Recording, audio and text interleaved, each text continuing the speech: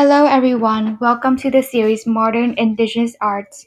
The podcast mainly focuses on Indigenous celebrities and their contribution to society.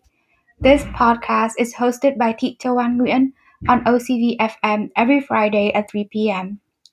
In today's very first episode, we will be talking about Miss Crystal Lee and how she has used her arts to inspire and empower other Indigenous people.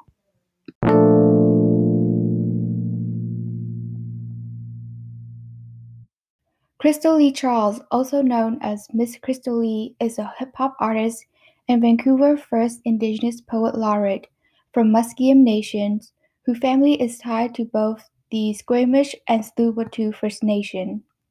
She's also a direct descendant of the great warrior whose duty was to pass on and preserve knowledge.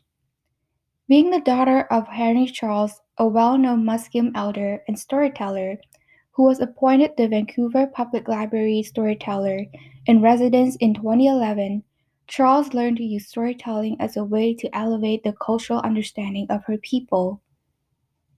I started off with poetry in elementary and high school, and then it kind of just turned into rapping, and now it's back into poetry. It's all the same style, she said. Rapping and studying our language and our culture, that's the most exciting thing for me, she continues. Crystal Lee music and poetic work were unique and special in many ways. As Crystal Lee native language, Hankaminam, was on the verge of extinction, she realized the imperativeness of revitalizing and bringing it back to life. Thus, she dedicated all of her songs to Indigenous culture, life, and experience, and some are used in the downriver dialect of Hankaminam. Here is Crystal Lee interview with Revolution Per Minute or RPM on episode 12 of the podcast.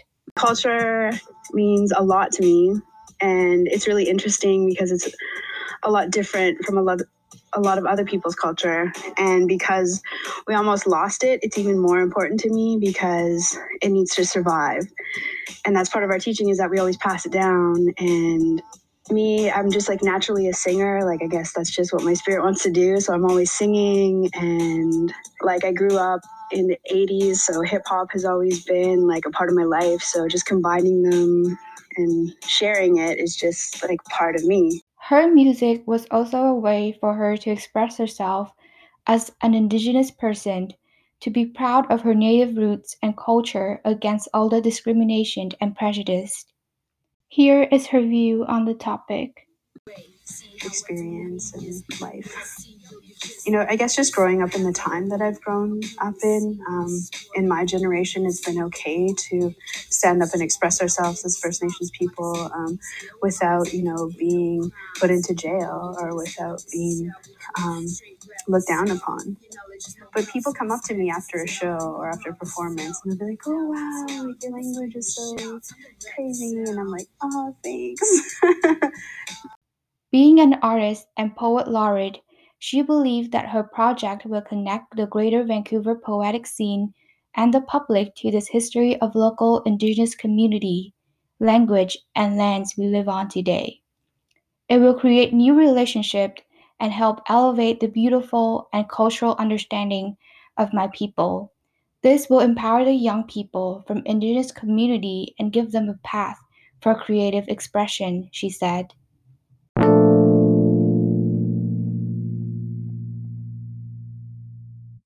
It is irrefutable that Ms. Crystal Lee activism and admiring works have inspired and empowered many Indigenous people, both the young and old, which I hold utmost respect for. She still currently works alongside with other First Nation members and take on other positions as a storyteller, poet, coastal hand drum singer, filmmaker, and speaker for her ancestor. You are listening to Modern Indigenous Art, and on today's episode, I've talked about Miss Crystal Lee and how she has used her voice to make others aware of Indigenous culture and idea. Please stay tuned for our next episode, and thank you for listening.